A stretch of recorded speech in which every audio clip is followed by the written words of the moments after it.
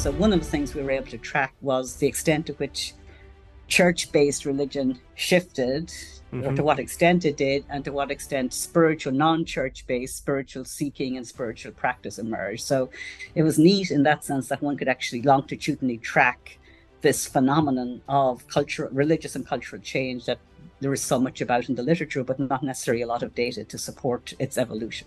That was today's guest, Dr. Michelle Dillon, the University of New Hampshire class of 1944 professor of sociology and dean of the College of Liberal Arts here at UNH. My name is Mark Bonica, and I am an associate professor in the Department of Health Management and Policy at the University of New Hampshire, and you are listening to Flourishing in the World, a podcast exploring what it means to live a worthy life. Dr. Dillon is an internationally renowned scholar on the sociology of religion. In this podcast, we talk about her research on religion and spirituality through the life course, as well as institutional change in the Catholic Church. While we speak at length about the Catholic Church, I think the conversation generalizes well to not only other religions, but other social organizations. Dr. Dillon asked me to note that today's conversation represents her work as a researcher and not in her role as dean. I hope you enjoy this podcast, and if you do, won't you leave us a rating on iTunes, Spotify, Google, or wherever you may be listening? Or better yet, share it with a friend. Thanks for listening, and here is Michelle Dillon.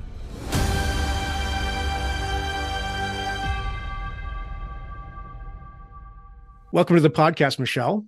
Thank you, Mark. Happy to be here. Religion has long been a source of meaning for humans and how we understand how to live in the world and what it means to live a worthy life. So I'm really excited to talk to you today to learn more about your research on religion. You are an internationally known scholar of the sociology of religion. How did you come to study religion from a sociological perspective? Thanks, Mark. Of course, the great thing about sociology is it looks comprehensively at all aspects of society. And in my early years as an undergraduate and even as a graduate student, I wasn't actually interested much in religion. I was more interested in political communication and political culture.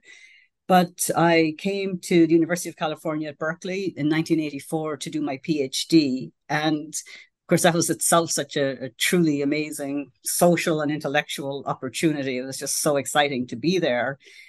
And very early on in my time, I was struck, here's this beautiful place, really one of the most beautiful places in the world, where people have all kinds of options every day of the week, including the weekends and Sunday. And I really couldn't help but notice how busy the churches and other places of worship were on a regular basis. And that had me really thinking sociologically, because one of the big theories in social science and in sociology in particular is the notion of secularization. And that's something I had done some work with. And basically, secularization essentially says that as societies become more progressive, more liberal in the democratic political sense, more pluralistic, that the power and the authority of religion declines.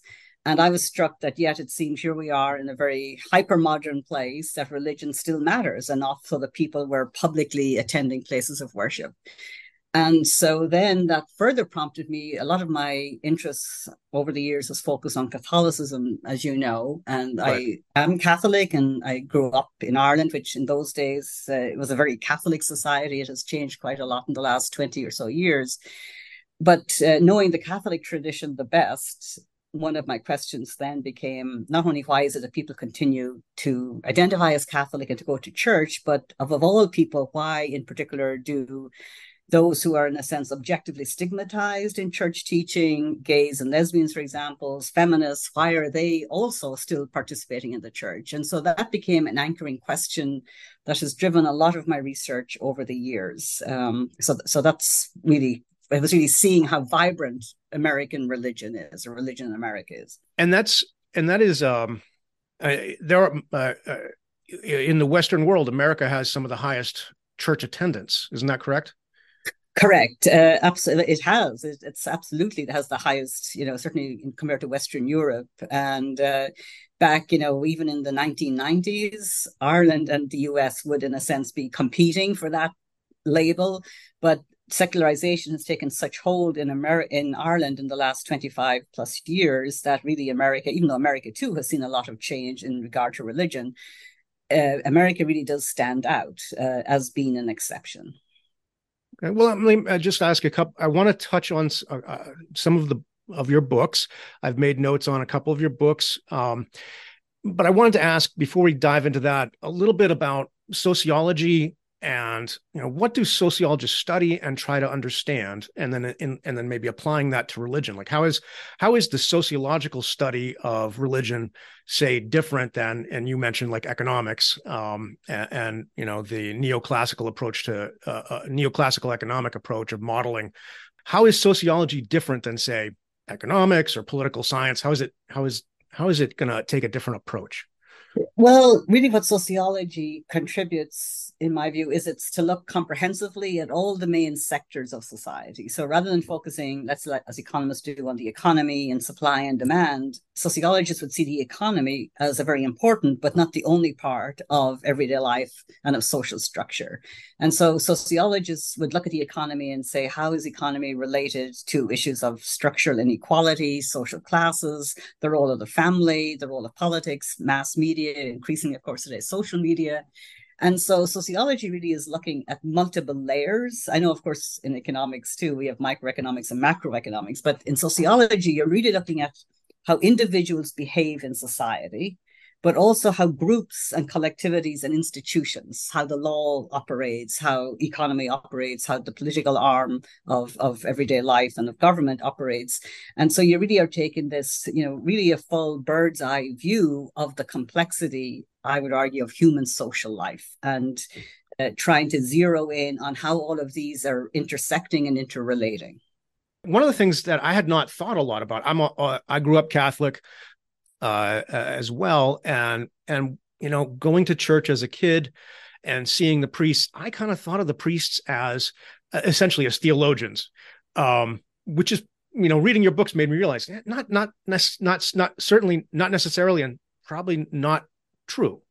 Is that how do theologians, what is the role of a theologian in the study of religion? Well, to your point, some priests are trained sure, and qualified, right, certainly as theologians, but a priest's main job is really that of a pastoral person, right? So it's this, and this is something that actually Pope Francis has certainly brought a huge amount of attention to over the last 10 years since he became Pope, is that a priest's job is to accompany the faithful. It's to immerse himself, and they're all male, so to immerse themselves in the daily life of the people that they're supposed to be working with. And of course, the role of the priests, certainly priests today have much less perceived and objective authority than they did, I think, in your day and even in America, but also in other countries as well. But nonetheless, they still have a hugely important pastoral/spiritual role. Whereas a theologian is really the academic arm of the church, the theologians, and there's lots of specializations within theology. But for example, if you look at Catholic moral theology, really the task of the theologian in that sector is to say, how can we continue to apply the tradition of Catholic teaching and new thinking in Catholic teaching to the contemporary social and sexual issues of the day. So it's an exciting and actually quite influential role. And it's the role of the theologian, in a sense, is to be an advisor, if they're used, and they're not often consulted, but to advise the bishops and certainly to advise the Vatican and the Roman Curia. So it's really sort of a division of labor, if you will, that the priest is the sacramental and the pastoral role, and the theologian is really more the intellectual, but an applied intellectual role. Interesting. Okay. Well, let's kind of take a quick tour through a couple of your books to kind of explore some topics that I found really fascinating. And I wanted to start with your book, In the Course of a Lifetime, which you co-authored with your husband, Paul Wink, who is a psychologist, a social psychologist. No, he would be described as a personality psychologist. Psychology is very specific, but yes, his main interest is adult development. Okay, well, that makes sense with the life course approach of the book. So in this book, you distinguish between religiousness and spiritual seeking, which I found really interesting. And in my experience, a lot of Americans claim to be spiritual but not religious, so they're kind of making this distinction. And in my travels around America, in the one of the lucky things I had in my career as a army officer is I got to live all over the place, and I found that kind of dichotomy where people claim to be spiritual but not religious, I saw especially like up here in the Northeast, especially with the educated class, but a lot less so in the South.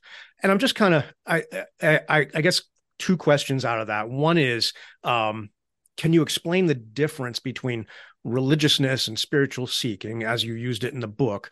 And then, why do we see that kind of geographic? I don't know if you agree with me. This is a pure like personal observation, not anything I researched. But do you agree with that? Do you see that? Absolutely. No, all that you've said are absolutely very, you know, assumptions very much grounded in empirical evidence. I would say, first of all, of course, it's somewhat controversial. It depends on which discipline you're talking to, but at least in the American context, the distinction between religion and spirituality basically only emerged in sort of popular and scholarly discourse in the 1960s. Okay. Even though, of course, if you look at Eastern traditions or others, what's religious and what's spiritual is a whole other sort of conversation. And what happened, as you know, in the America in the 60s was really this transformation in culture and social life. And not to, put all of this on the baby boom generation, but as we saw the civil rights movements, the student protest movements, that sort of shift away from institutional authority, protests against the Vietnam War, lack of confidence beginning to emerge, not in government, in the military, in all institutions, including mass media institutions, and certainly religious institutions. And as part of that movement, really, it was to sort of begin to question what does it mean to be part of an institution? And of course, in particular, with regard to your question, religious institutions. And so we began to see the emergence of non-church based spiritual seeking. Now, of course, spirituality, I would think, should be part of religion. We just talked about the role of a priest. It's to be a spiritual support and advisor. So spirituality is part of institutional or church religion, but the distinction between religion and spirituality that emerged in the 60s and 70s and then has certainly taken on a lot more accelerated pace for the last several decades is really getting at capturing that distinction that individuals in their own minds and in their own practices make between church as an institution and their own spiritual life. And so that has been a very, very interesting cultural turn in America, particularly in America. You see some evidence of it too, certainly in Western Europe, but it's a very much an American phenomenon. And when we talk about spiritual seeking independent of church, it's people looking in part at Eastern religions. And of course, with the increase in immigrants from Asia that were allowed in with the changes in the immigration laws in the 60s, that propelled some of that, but also this notion that everyone's on a journey, right? And this notion that it's self-growth that matters more than participating in social institutions, and respect for nature. Many would argue that they feel more spiritually engaged out in the woods or kayaking on the river than they do in a church or some other place of worship. And so that really is how it's used, even though, of course, there's some complexity because many people are religious and spiritual as they self-identify. And many people who go to churches today would still say that they're spiritual, not just in terms of church religion, but also in terms of feeling close to God when they're out in nature or, doing something at some nice uplifting musical event, for example. And then to the other piece, why our book In the Course of a Lifetime was conducive to studying this distinction is that the data we use come from a very well-known, certainly in psychology, it was a study at the Institute of Human Development, and it was data gathered of children born in California, in the Bay Area, in the 1920s. And it started out as a prospective study of child development.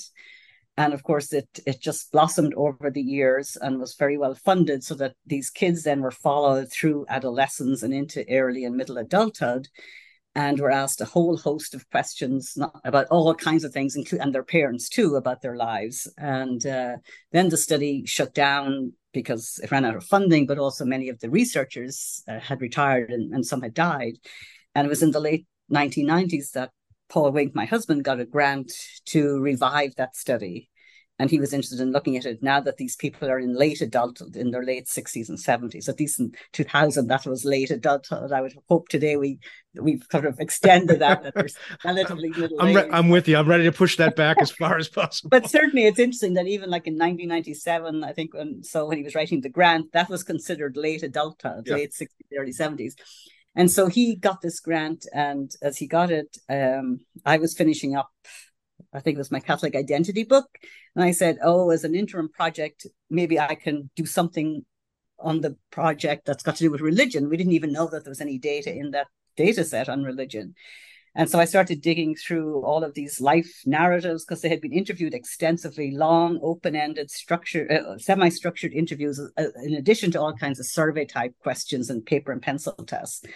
And we discovered that had been questions asked of these people, both in childhood and adolescence, and of their parents, and then in these in-depth interviews when the people were in their 30s, their 40s, and their 50s. And so when we saw that, we both recognized that this is a much bigger project than an article. I thought I might be able to sort of find an article that I could write based on it. But what it allowed us to do then was to see, could we trace longitudinally, because it's very unusual to have such extensive data from a longitudinal perspective in the social sciences, because people, it's expensive, but also people move on. It's hard to keep track of them. And so we were able to track then and see most of these people were brought up in, mainline Protestant, or most of them were Protestant and some Catholics, and had a very traditional, socialization as teenagers and as children. And then you could track how their religious life changed, when they got married, in the late 20s, early 30s, or having children. Of course, the women, most of them were in traditional roles, were not in the labor force. And then how religion had changed in their lives as they went through middle age. And so one of the things we were able to track was the extent to which church-based religion shifted, or to what extent it did, and to what extent spiritual, non-church-based spiritual seeking and spiritual practice emerged. So it was neat in that sense that one could actually longitudinally track this phenomenon of religious and cultural change that there is so much about in the literature, but not necessarily a lot of data to support its evolution. Thanks. I was going to ask you to kind of describe the data set. What an amazing data set to get your hands on.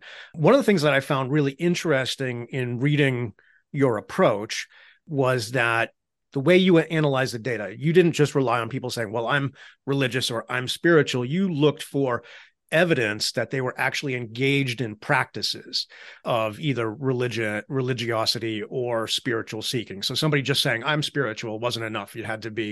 You were out doing something. Drums, I think you get examples of drum circles or, walking in nature or whatever that they connected.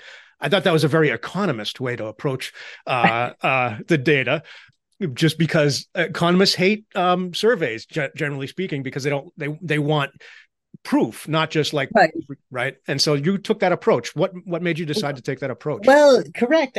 First of all, of course, then my husband did a whole new round of interviews with the people in their 60s and 70s, and we included additional, so the issue, again, going back to the nature of the study, they were asked some of the same questions every time, but a lot of new questions depending, in the 70s, they were asked different questions about politics than they were in the 50s or then in the late 90s. And so we included a lot of open-ended as well as self-report questions. But you see, I think in general in sociology, and I'm a big user myself of survey data and I believe in it, but as you have hinted at, survey data is me saying how I feel or what I did. But sociologists also do a lot saying, what did you observing? So there's a whole tradition of ethnographic, systematic observation research in sociology. It's not about what people say, it's about what people do. When people get together either in church or at a farmer's market on a Saturday morning, what actually happens? Like, what's the interaction? What goes on? And so to me, practices in general, and you're absolutely, it's a very good question that you ask, but it really is, what do people do? We want to know what people say about what they do and how they feel and think about what they do, but ultimately it's the practice. And so we were able, there was enough data, but because they would talk, you might be asking them about their family, and they would be talking also about, they met with so-and-so and then they went to church or they went in this, whatever. So that there's evidence scattered throughout the data, throughout the interview of things that then you can actually measure and collate. And so even though they mightn't even think of it as a religious practice, it certainly seemed to be something that would have approximated that or a spiritual. So I do think sociology has to look at practices. And, again, early on in sociology, one of the definitions of culture was really the values of a people. What are the values of people in New Hampshire or the US or wherever? And that was often based on self-report data. What do I value, right? But the more contemporary understanding of culture, as used by sociologists, is really, yes, values and norms matter, but practices. What's the habitus? What are the habits that they employ every day? People might say they value exercise, but do they actually partake? Right. What do they do? Yeah. So I think that's one of the exciting developments in sociology, is to give more attention to practice, even though, as you know, we still just in general rely a lot on surveys. Well, I don't mean that as a critique. As just No. It is funny because that was a thing as a trained as an economist, as a thing that kind of jumped out at me when I looked at your. And I would just add, not to take up too much, but there's also a polemical strand in this debate about religion versus spirituality. Yeah. And so some would say, oh, well, it's easy to say I'm spiritual but not religious. But what do you do? And so we use this high threshold, just as if you're religious, usually you do something about it. You go to church or you pray or you do something. And the same with spirituality. That's not just enough to say I am spiritual, but what's intentional about your life that reflects or gives practice to your spiritual aspirations or your spiritual feelings. Yeah, I was thinking about, as I was reading the book, I was thinking about the rise of self-identified evangelicals in the United States in the last 5 years. And these are people who will tell you they're evangelicals, but they don't go to church, they don't pray. And it's primarily a political identification, in my opinion. So that's I think an example of that. So one of the things that you document through the interviews and the data that you gathered was that religiousness, for people who were religious, their religiousness had a U-shaped level of commitment, right? So tended to be high in their youth and early adulthood, went down through the life course, and then came back up in late adulthood. Can you talk a little bit about, so that struck me as interesting because I've been recently reading some of the happiness literature, and there's a well-documented U-shape to happiness through the life course. And that just kind of, I don't know if that's just a coincidence or what are your thoughts on that? You're smiling, so I think you know it. So no, I think that's great. I think what that was to us exciting as well, because a lot of the time we think of religion as being relatively stable in people's lives, right? And that makes sense because it's a habit. It's ultimately a social habit to be religious. Yes, there's theology, going back to your question, and there's spiritual meaning, but certainly in America, religion has always been a social habit, a social practice. And it's really inculcated primarily in the family of origin, in kids socialized into a particular religious tradition. And what the U curve in our interpretation show that certainly, kids go to religious services and to Sunday school because their parents send them, right? And even back, the parents of these children born in the 20s, not all of them were that religious. A lot of them didn't go to church themselves, but would, make sure their kids went. It was sort of this old idea, not old, it still resonates, that children need some kind of moral socialization, and you might as well send them to the local churches anywhere else. I know that's changing a little bit. And then, of course, when people got married, and this has been sort of almost a law within sociology of religion, is that when people go to college or the years of their 20s, late teens, early 20s, it's a time of exploration, right? They move away from home typically, or if they're going to college or they're starting a job.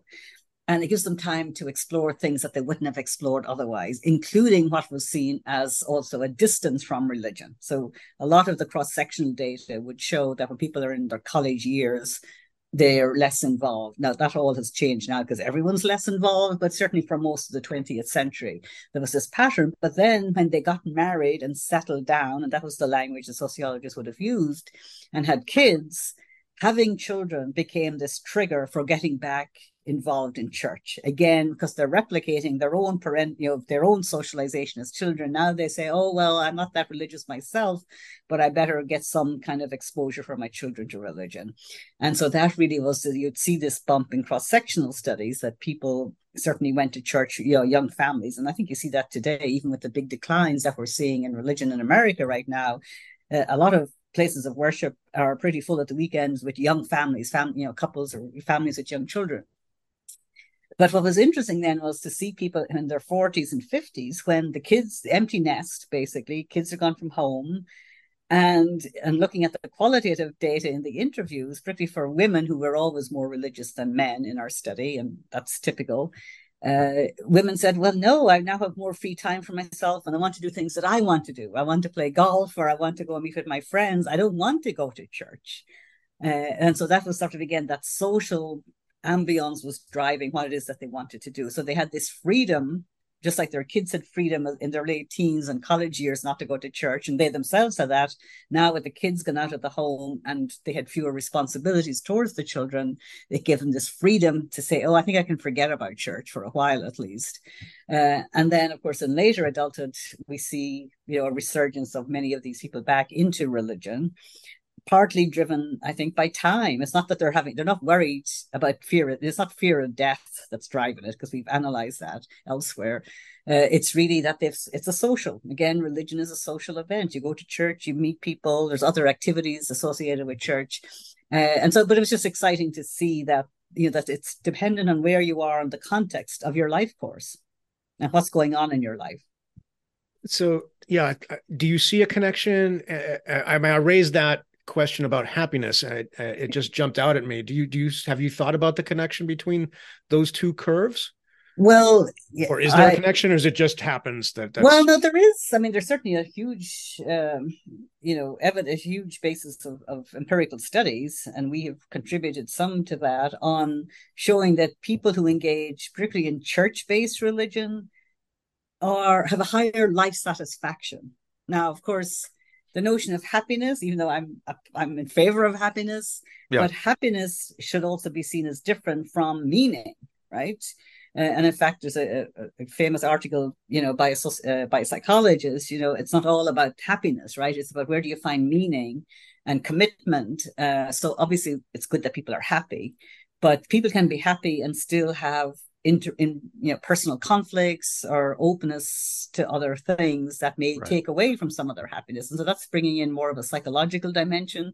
And so one of the findings in that regard that we have found was that religious people, like church-based religious people, had higher levels of life satisfaction in general, and found religion is a good way for a lot of people to cope with illness, with challenges in their family life. People believe in prayer and they get comfort from that, as well as from the social support of the church community. Whereas the people who were, and it was mostly women, who were high on spiritual engagement, they were, in a sense, the more psychologically complex. They had gone through various interpersonal and intrapsychic conflict in their own life, but had grown psychologically as a result of that. So, but certainly there is a good literature on the connection between religion and satisfaction. Yeah, I should have said happiness is, it's a bit of a loose term, but as I understand, psychologists typically break that into life satisfaction and then some sort of hedonic measure of like immediate experiential happiness. So really, when we're talking about the U-shape, it's the life satisfaction. Yes, has that long U-shape through adulthood, through the life course. So unlike religiousness, you found spiritual seeking kind of rose through the life course.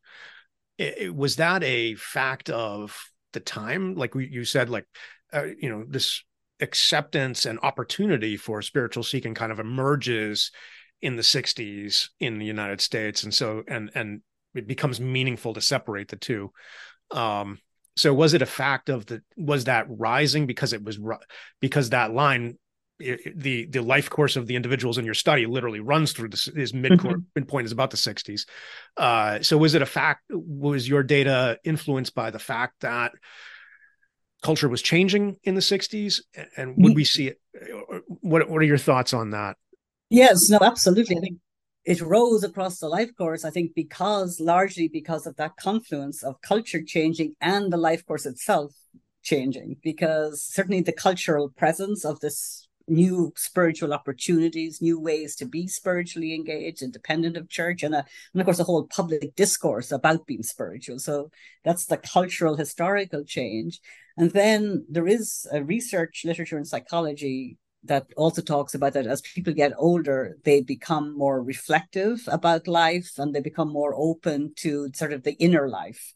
And so that's part, in a sense, of some of what would be defined as spirituality, that people sort of step back from their everyday and reflect in a sort of more transcendent way about the meaning of their life and what they've accomplished. I mean, a lot of this would go back to the great work of Erik Erikson, on generativity and sort of integration as you get older. So, and of course, it's hard, even in a longitudinal study, to isolate exactly what's the specific psycho-developmental contribution and what's the cultural, but it was very much the interaction over those decades of the aging of the people, particularly women, and then the greater openness of the culture to different ideas of spirituality.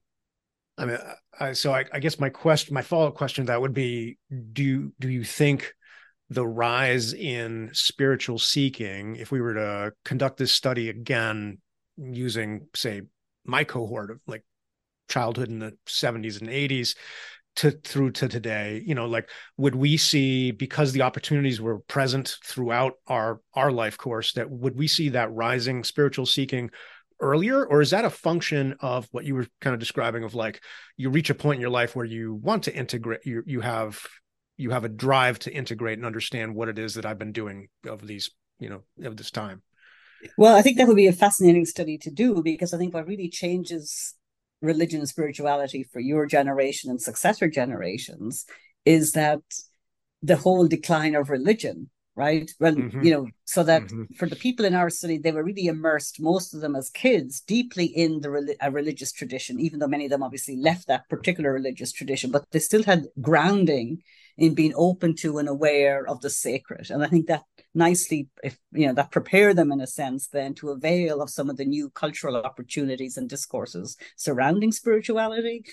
I think if you're to look at either your cohort, people who came of age in the 70s and 80s, it would probably be a little bit different, because I think those cohorts are already less engaged in any kind of religion/spirituality. And certainly today's young people who've grown up, for the most part, in a much more secular American society where there's been very little exposure. Now, this is a larger generalization I'm making, but increasingly each successive cohort for the last the last 40 years are bringing up their children with less religion than they themselves had. And so I think that has to have an impact on the children's exposure to religion and to the world of the sacred, which in a sense primes them or doesn't prime them to be open to cultural spirit or to spirituality in general. So that's one, this is a typical sociological answer. That's on the one hand. That's great. Yeah. On the other hand, of course, yes, people are still aging, and people who came of age in the 70s and people who came of age, or coming of age now, they too will eventually have to come to terms with the tasks of later life and navigating, the various existential questions. And so therefore spirituality will presumably have some relevance for some people, but not necessarily. People can be totally secular and still find great meaning in their lives, and certainly can have no problem with aging and with the ultimate mortality. So these are complex questions, but I do think the cultural piece is so pertinent when it comes to the study of religion, than to look at it in terms of particular cohorts and their life experiences. It makes it interesting, makes it a complex study, but we're seeing tremendous change right now in the whole landscape of religion in the US. Yeah, I mean, I just remember, like, growing up as a kid, there was always a new age bookstore in town that you could kind of wander in and kind of like look around, like, oh, look at all the crystals, and which yes. is, which is sort of this alternative approach to spirituality, right? Like these businesses were catering to this interest. Absolutely. And so I think then, as you say, it was more normal as part of your life, and certainly of current cohorts where there's much more emphasis on those sorts of opportunities and resources. And so it may be that younger people today take it all for granted, and it's just part of everyday culture, just like tattoos, and of course a lot of Hmm. tattoos, as you probably know, with your students, Yeah. they have a religious basis, even though the students themselves are not religious, so it becomes sort of piece of cultural artifact rather than religion or spirituality. So I just want to clarify a little bit on when religious. So religiousness, religiosity is a social experience, a social engagement with this, with a formal religion, and then spiritual seeking is sort of a psychological journey and effort to integrate. Is it also to kind of find the divine? Is there a there's a it's not just a secular, like, um it's not a secular, like I'm going to see a psychiatrist and you know getting Yes, you know yes, I would talking through say my childhood traumas, but correct. Yes, I think absolutely, for it to be, well, at least in our definition, and different people kind of offer different definitions, but there has to still be an element of transcendence. So it's not just you or the individual going on a journey, but the journey has to have some intentionality to connect with something greater than themselves. okay.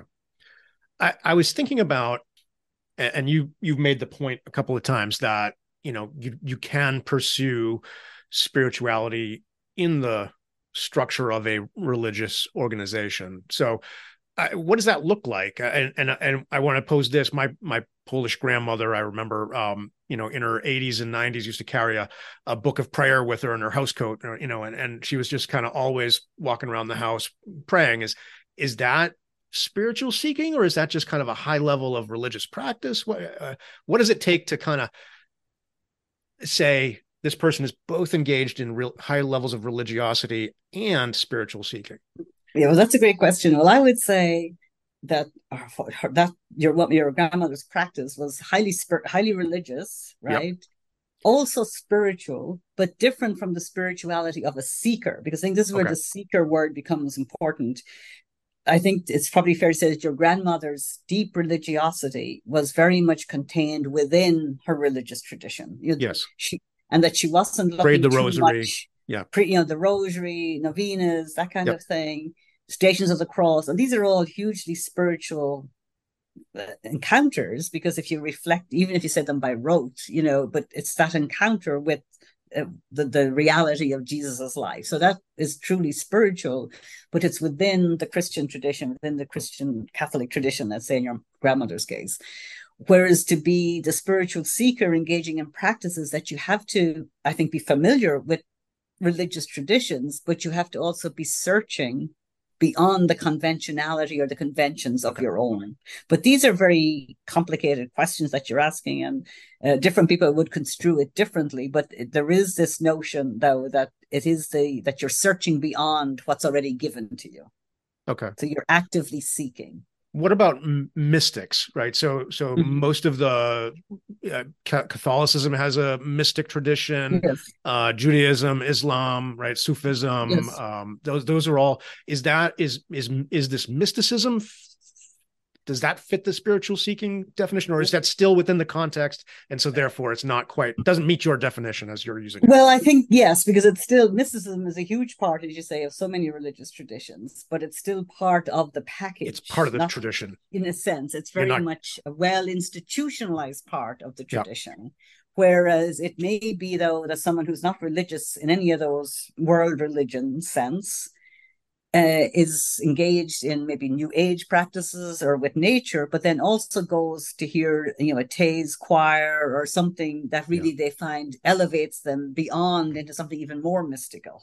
So that would be the difference. So I Yeah. My feel grandmother was not burning any incense. There were no crystals. but but I think, but I also should say, this is where you get. This is why when you make these definitions and Yeah. divides, you Yeah. can see that you start getting very picky, and this is what causes a lot of dinner conversation. Yeah. Who's religious and who's spiritual, and I would say if you look, and I know we've talked about the limits of surveys, but if you look at all the Pew Research Center surveys and others by the General Social Survey, a lot of Americans who would be objectively religious, i.e., still going to some kind of church or place of worship, are also very open to affirmation of the spiritual value of crystals or nature, etc. Right, So right. there is a lot of fluidity, I would say, in what is religious and spirituality. But the bottom line would be that the so-called religious is much more tied to the institutional tradition and all that that offers, whereas the spiritual seeker is engaged in practices that take them beyond the walls of a church or a place of worship, but still has to have some kind of search for a transcendental force or transcendental being. Okay. I wanted to just get you've kind of hinted at it, but I wanted to get a clarifying comment on the value of religiosity. You talk a lot about the protective benefits of religiosity, and then what are and that is not necessarily the case with spiritual seekers. What are the benefits of each of those practices? Well, of course, you're sounding like an economist now. We're not going to talk about I want to the buy cost, these things. benefits. Well, I think the benefits, and there's a lot of great studies on this, is that involvement in religion, whether it's prayer, basically, whether it's in prayer, private prayer, or in church or in place of worship, or whatever, it's protective as a coping device. So, in fact, there's some medical studies on this. So maybe it brings down your blood pressure and things like that. So that's objectively can be tracked. And then more prevalent, really more prevalent in sociology is that church typically, or at least historically, has provided people with a ready-made community of people who they can engage with and have some kind of friendship and affirmation from, but also that can provide a lot of social support, particularly when they're in times of challenge. If there's an illness in the family, people rally around and take turns cooking for someone, and just bringing people out of the house. A lot of, when we talk about volunteering, which is a big piece of religion, a lot of people today in America volunteer, as you know, and there's still a lot who say, I'd like to volunteer, but don't know where to go about or how to go about doing it.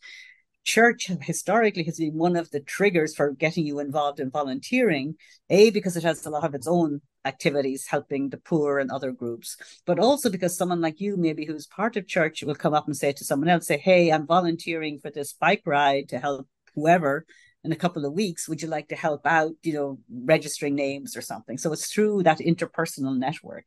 And that, of course, in turn provides that person with some kind of affirmation and interpersonal sociability. And we know from the literature that the more you engage with other people, at least in a positive way, that has positive benefits for your health and your mental mental and physical.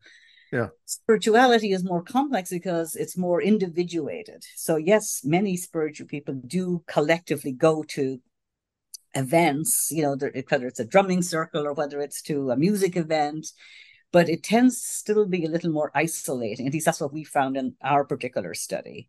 Because even when you think of, I'm spiritual in nature, I think the image that comes to mind is someone having a nice walk alone in the woods or up in the mountains, not necessarily in a gaggle of people all talking about things.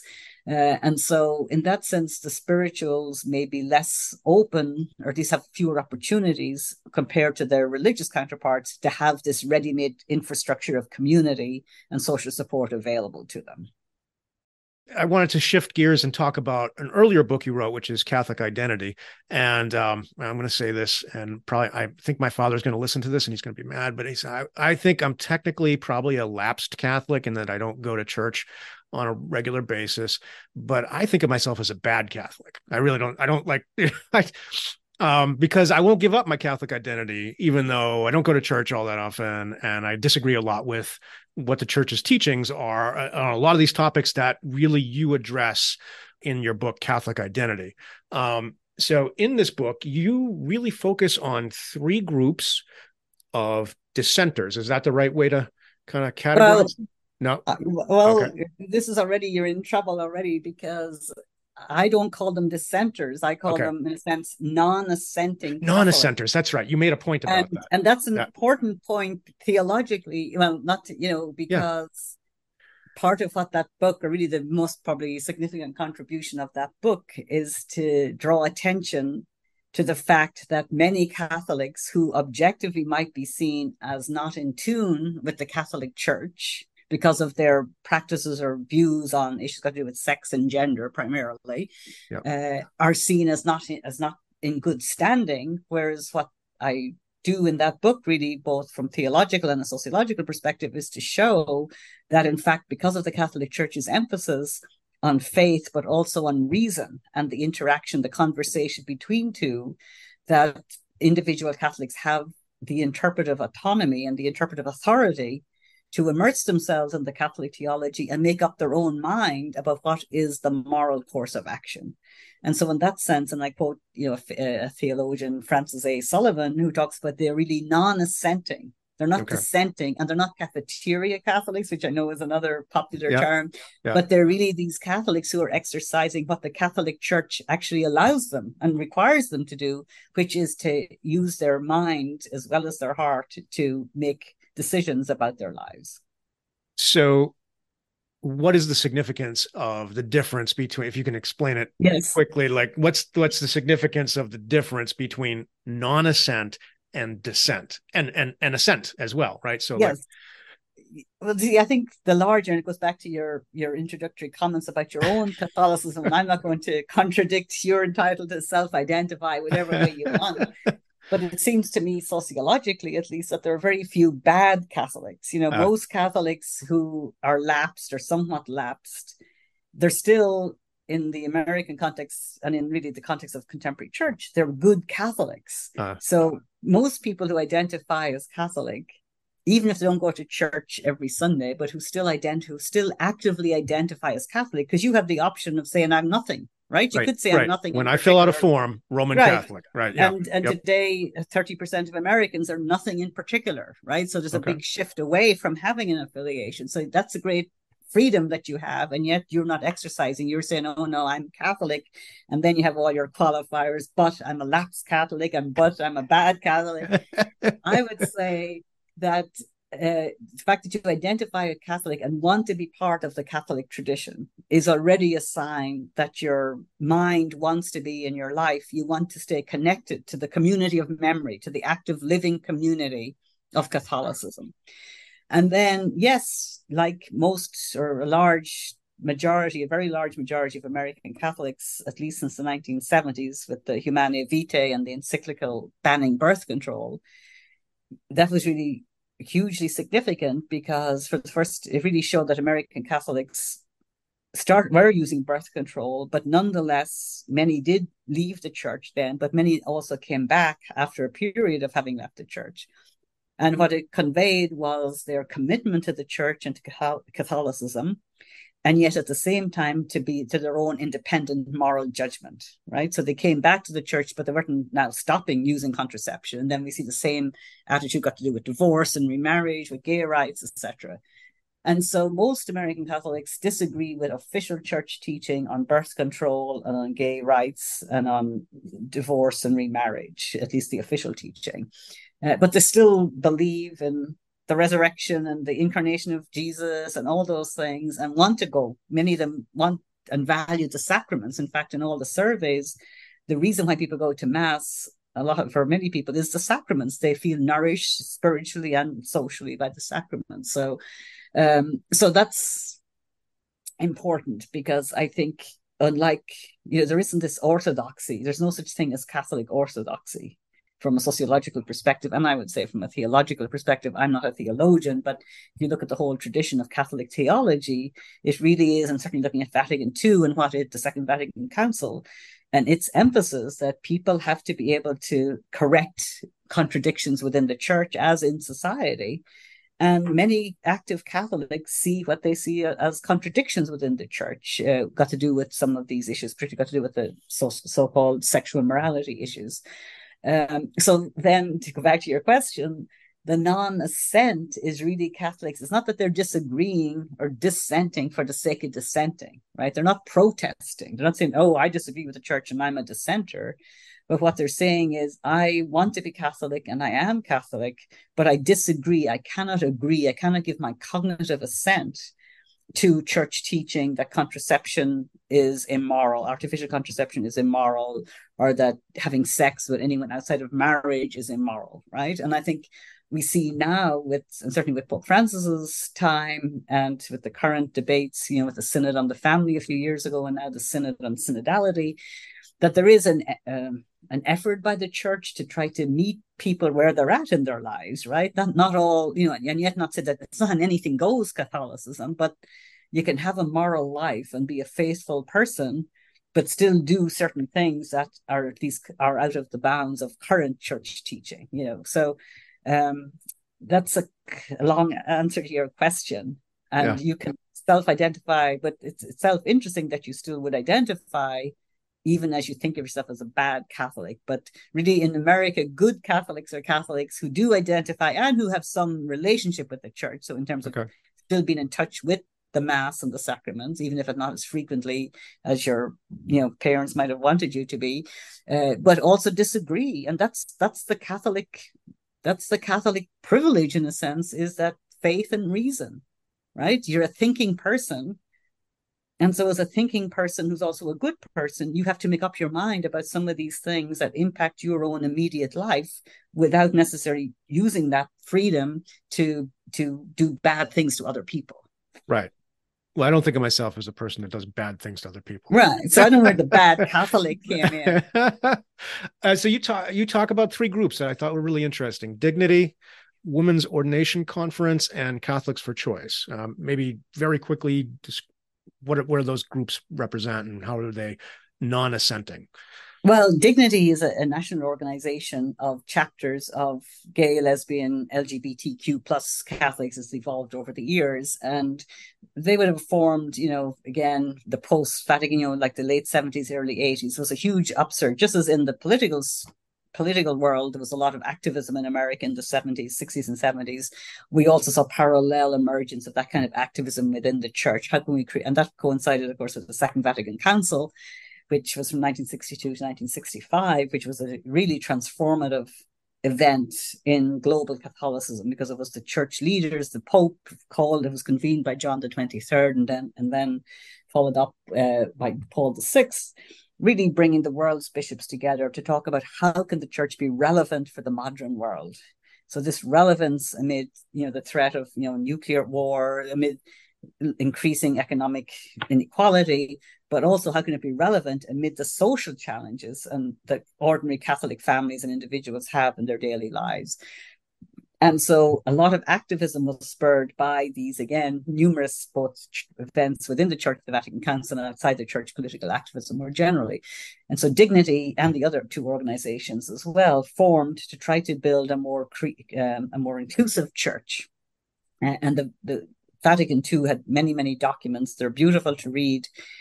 And they talk about the role of the layperson, that it's not about the church knows, the church leaders know everything, that the priests know everything, or the theologians know everything. It's ordinary Catholics, by virtue of their reason and by virtue of their professional and other experiences and obligations, also have a role, should have a voice in the church. And so that spurred activism within the church for more engagement by lay people on a range of issues.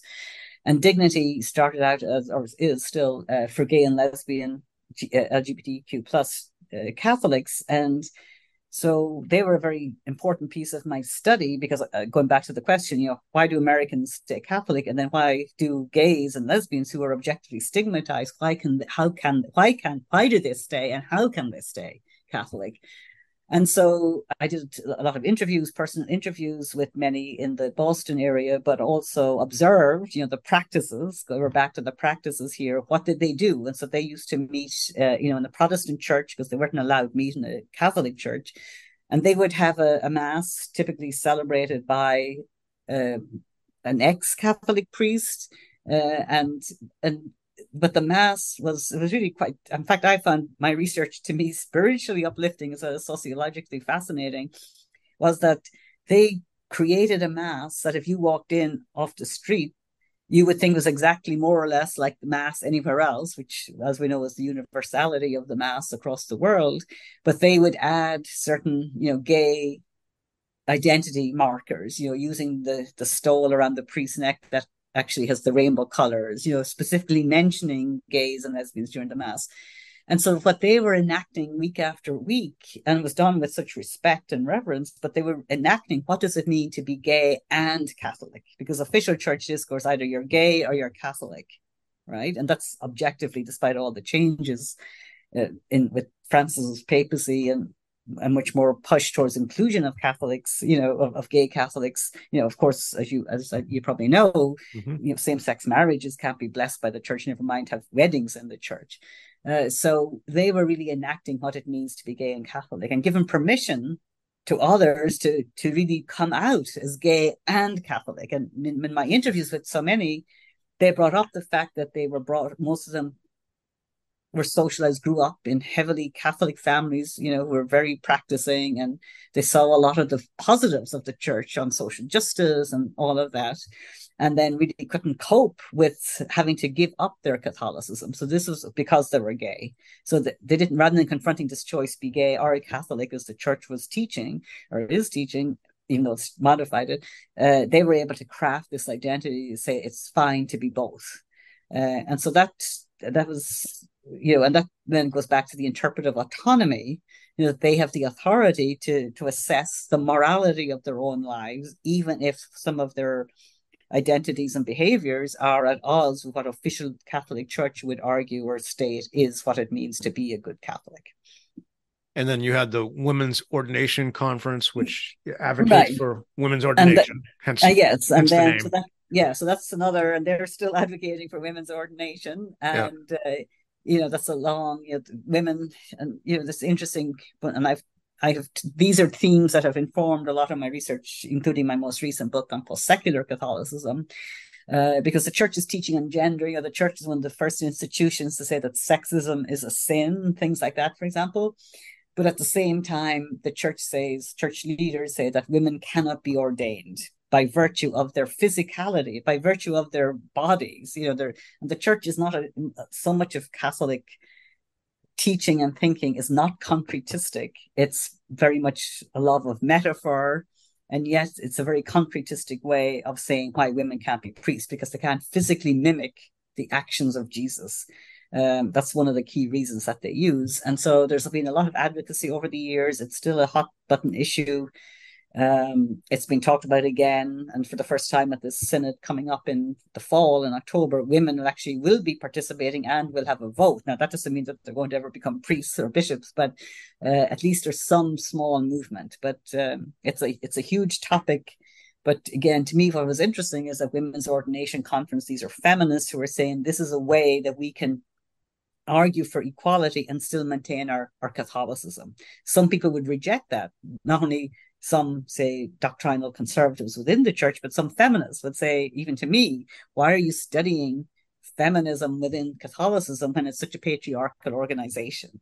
But so what I'm always interested in is how is it that people can, within an institution, work to make it, or at least to advocate to make it more inclusive and more egalitarian, rather than leaving the institution and doing something else.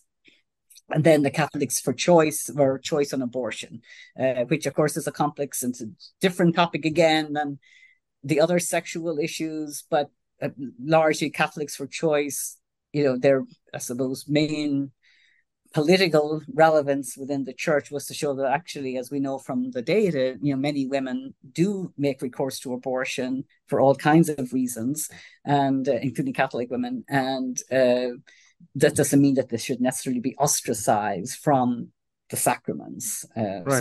So they were the three groups, and then over the years I followed up more with the dignity and LGBT issues.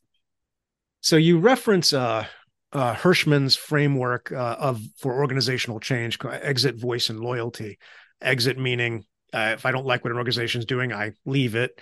Voice is I try to make change within the organization, so I advocate for change, which is largely what your study was kind of talking about. And then loyalty, as I understand, this one's always the tricky one, but as I understand, you're a good good trooper, but you don't rock the boat, you don't say anything, which sounds like I think a lot of what American Catholics are like. Is they're like, yeah, I don't agree, but I'm still going to go and I'm not going to say anything.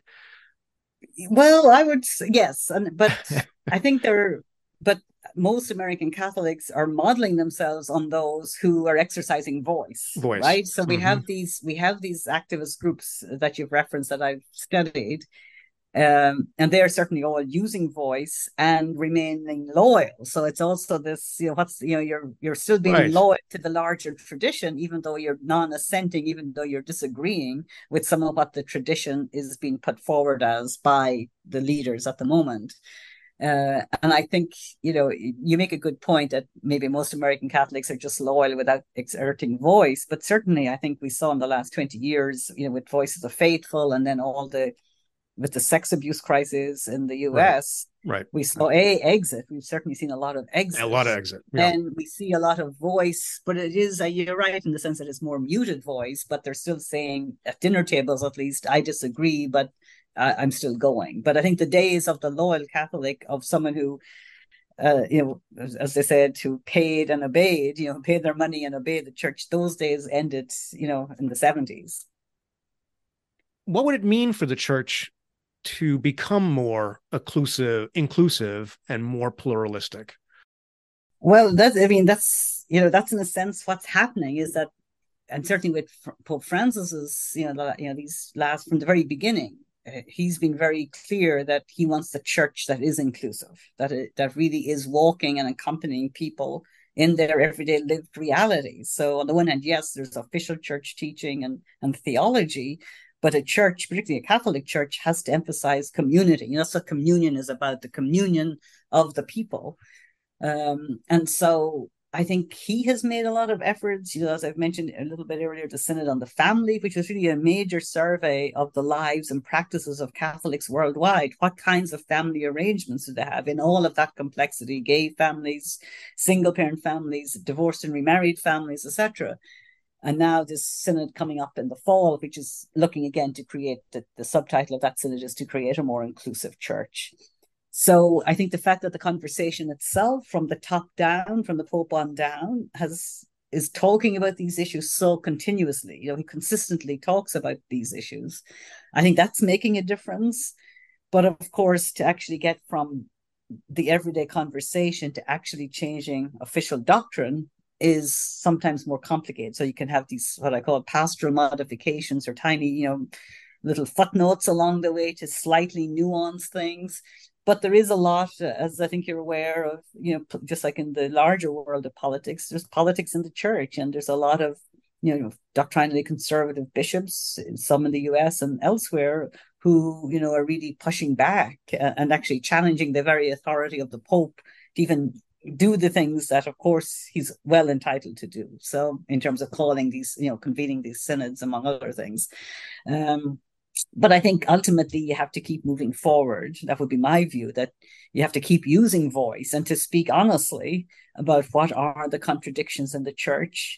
And, really going back to the scriptural, the whole, Jesus images, the whole theology of Jesus is very much non-judgmental, right? It's inclusion, non-judgmental. Yes, you can have ideals, but ultimately you have to live in the everyday reality of people's lives. And increasingly today, the reality is a highly secular reality with a lot of complexity and a lot of pain.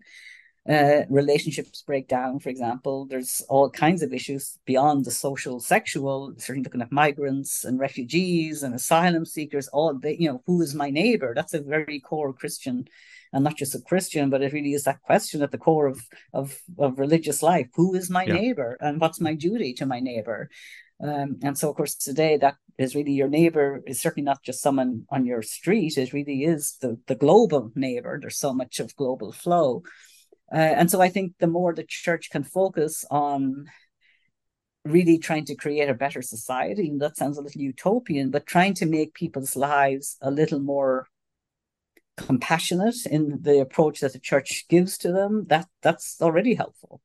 But I do think having the public conversation within the church on these issues, to me, is powerful, because I do believe that by talking, you actually do make progress in at least more people now are hearing, that actually, whatever the issue is, that there's differences of opinion. Even that's liberating, right? It has not just one church opinion on any of the issues we might want to talk about, but that there's variation and nuance among the bishops on any of these issues, among the ordinary Catholics on these issues. And so I think that's itself liberating, rather than someone thinking, oh, well, I'm a bad Catholic because my views are so different to everyone else's. Whereas, Yeah. in fact, I think throwing fresh air, exposing putting opening the windows to let the air in so people can see that there really is a lot of uncertainty about how to move forward. That itself can actually build strength in the church as an institution, rather than the old idea where the church is without error and everything it does is without error. Yeah. I mean, if I'm sure you've read Hirschman's work. And I mean, Yes. one of the points he makes is those who exit leave behind the opportunity to try to bring about change. And so that's actually Right. those who have chose to exit rather than remain like the folks who are in dignity. And I was reading it, and the practices, just I kind of kept saying, why don't they just go to a nice Protestant church that's open to but it is like you are committed to something, you want it to be better. Yeah. Well, let me close on a couple of questions for you, kind of broadly about your study, the area you happen to study. So I'm curious, how has your study of religion shaped the way that you think about religion in your own life? Well, I think I certainly value religion, and I think, and I value my Catholicism, even though I'm also obviously respectful and I'm tolerant, clearly, and I believe in true religious pluralism. And I think the American society in particular has done a good job at really building a pluralistic society. I would think that doing my research has actually brought me, in a sense, closer to the church as a tradition, to the Catholic tradition, because I see, like going back to Dignity or Gaze and others, I see how their commitment and how they make it work in a very vibrant and dynamic way. And then I also, of course, am aware of, going back to Horse of a Lifetime, the research at the individual level about how religion impacts and spirituality impacts the individual and meaning making. I don't think of religion necessarily as a crutch, but I do value very much the intellectual and the ritualistic and the social aspects of Catholicism. So I think it is a very rich, without privileging Catholicism, just saying I think it has I mean, it's became my tradition because I was socialized into it in a highly Catholic country. Yeah. But I had very positive experiences of the church growing up. I know that wasn't everyone else's experience, but I had very positive role models of priests, but also of nuns, very strong people, independent, respectful people that I respected greatly and admired. And to me, I value social rituals and religious rituals. I mean, whatever, you don't have to have rituals that are tied to a church, but I think Catholic rituals are particularly powerful. And I really value its theological tradition and the multiple layers. There's a lot of pluralism within the Catholic tradition. There's a lot of pluralism within any tradition. And I think, to me, the more I've studied Catholicism over the years, the more I got to appreciate the multiple strands in a way that I wouldn't have had I not probably, spent time reading so much and researching so much on Catholicism. Well, I honestly hadn't thought about the intersection of faith and reason quite as much until I sat down with your material. So I appreciate that.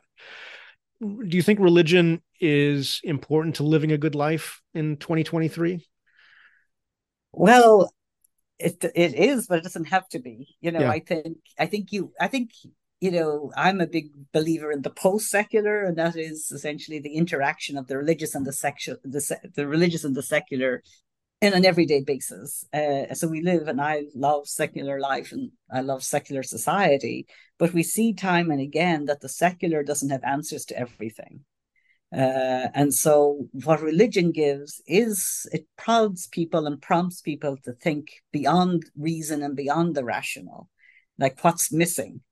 And so many people have very full lives. I mean, I have a very full life. I love my work. I love my family. I have a very supportive life, a very great life. But to me, religion adds another dimension of appreciation, maybe. So I'm probably trying to evade your question because it's a complicated one, but you don't need religion to be moral or to have a meaningful life. But I say if you have immersion or an identity that has a religious anchor, then I think it's probably going to be a positive influence in your life. Even though I also recognize, as I say that many people have suffered because of religion, either in terms of religious persecution or in terms of interpersonal religious-based abuse. So last question. What does your discipline of sociology teach about living a good life? How does sociology influence your thinking about what it means to live a good life? Well, I think sociology, first of all, uh, it's not normative, right? So it's not philosophy. So it's not going to say what is a good life. So sociology gets at that more indirectly by saying, well, what are all the dimensions of life and how are variables, all these different variables intercorrelated and intersecting. I do think that the great tradition of classical sociological theorizing, and I'm thinking particularly of Max Weber and Emil Durkheim, both of whom actually studied extensively religion, from very different perspectives. They certainly do ground sociologists in the importance of recognizing religion, even though religion is a very secular discipline. And, I think if you were to do a study of sociologists, particularly in the US and certainly in Europe, only a minority of them would be feeling anyway sympathetic to religion. In fact, many of them might feel awkward about religion. Um, Even though secularization is a key part of our discipline. But I think because it's a key part of a key concept, people assume that secularization has happened and so we can move beyond religion. Whereas in fact, what the post-secular shows, both intellectually but also in terms of empirical data, that the religious and the secular coexist and need one another in a sense. And I make the case, go back to my most recent book, is that Pope Francis, regardless of your religion, that he really truly can be and is a post-secular figure because his statements on equality, on social justice, economic equality, and certainly on climate change, they're actually sociologically very rich, but there really are guidelines for how we as a society, as a global society, could create a morally more inclusive, more humane, and more ecologically sensitive world. So that to me is an example he's to me is an example of a post-secular leader, a post-secular figure. So I don't think I answered that question very well on the good life and sociology. But, so it's a tool, maybe, because it's yes. not normative. It's a way of looking at the world. Yes, it's a conceptual and research. Well, a tool seems a little deprecating of it. I wouldn't. I'd say it's. I don't want to call it. Economics is a tool, I guess. Economics is a tool, but sociology is a whole worldview. It's such a beautiful infrastructure of theory and multiple research methods that you can bring to bear as you tackle whatever the phenomenon is that you're trying to make sense of. Michelle, thank you so much for your time today. It's been awesome. Thank you, Mark. This was great. Thank you. I appreciate your time and the conversation. Thanks for listening to Flourishing in the World. We hope you enjoyed this podcast, and if you did, won't you share it with a friend and leave us a rating wherever you might be listening. Until next time, this is Mark Bonica, willing good for all of you.